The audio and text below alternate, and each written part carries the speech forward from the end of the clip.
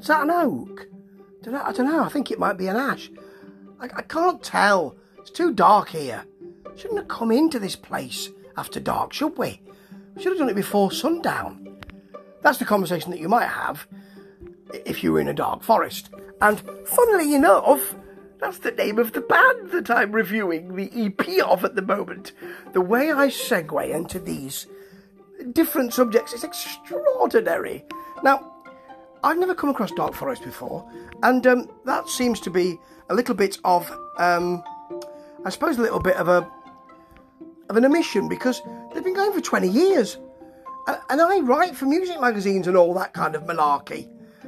Anyway, this is called Ridge and Furrow. Great name for a sort of bucolic-based band, but it's not that.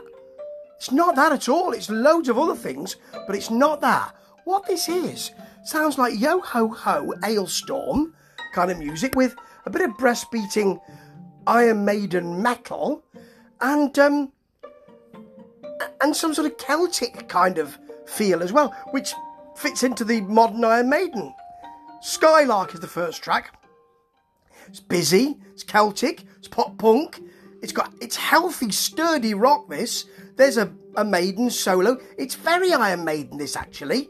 And there's a new wave of British heavy metal feel in the next track, The Golden Acre. It's got goth as well in there, with a bit of Celtic guitar. Ridge and Furrow is like sort of goth pop, with a softer Maiden feel as well.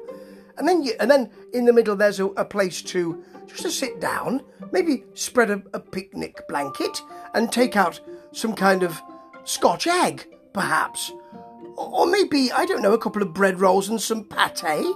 I don't know what kind of thing you're carrying in your picnic basket today, but it's a nice breather, because it's got acoustic folky guitar. It's just that, and that's all you need here, because you're leading into a real yo-ho-ho gallop of mead and flagons under the greenwood tree.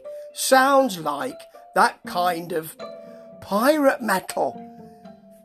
There are so many things going on here, and I wouldn't have expected that. Not with the kind of cover, which is a drawing of a sort of hobbit-like kind of, you know, village green or greenery with trees and all that kind of stuff, and a freshly mown field with stripes on it, that kind of thing. It's a very sort of 70s painting of that. It's a bit Greenslade, to be honest. And, remember them? Yeah. Or him and them. And it just seems as though it's kind of very hill and dale. And it doesn't sound that way. But actually, I really admire the way they've done this. There's so much going on. And not the kind of stuff that you'd expect. I like surprises. Well, you know, if they're pleasant. And this one is very, very pleasant indeed. Pass me that boiled egg and that salt. Fancy sitting down for a bit. Ta-ta.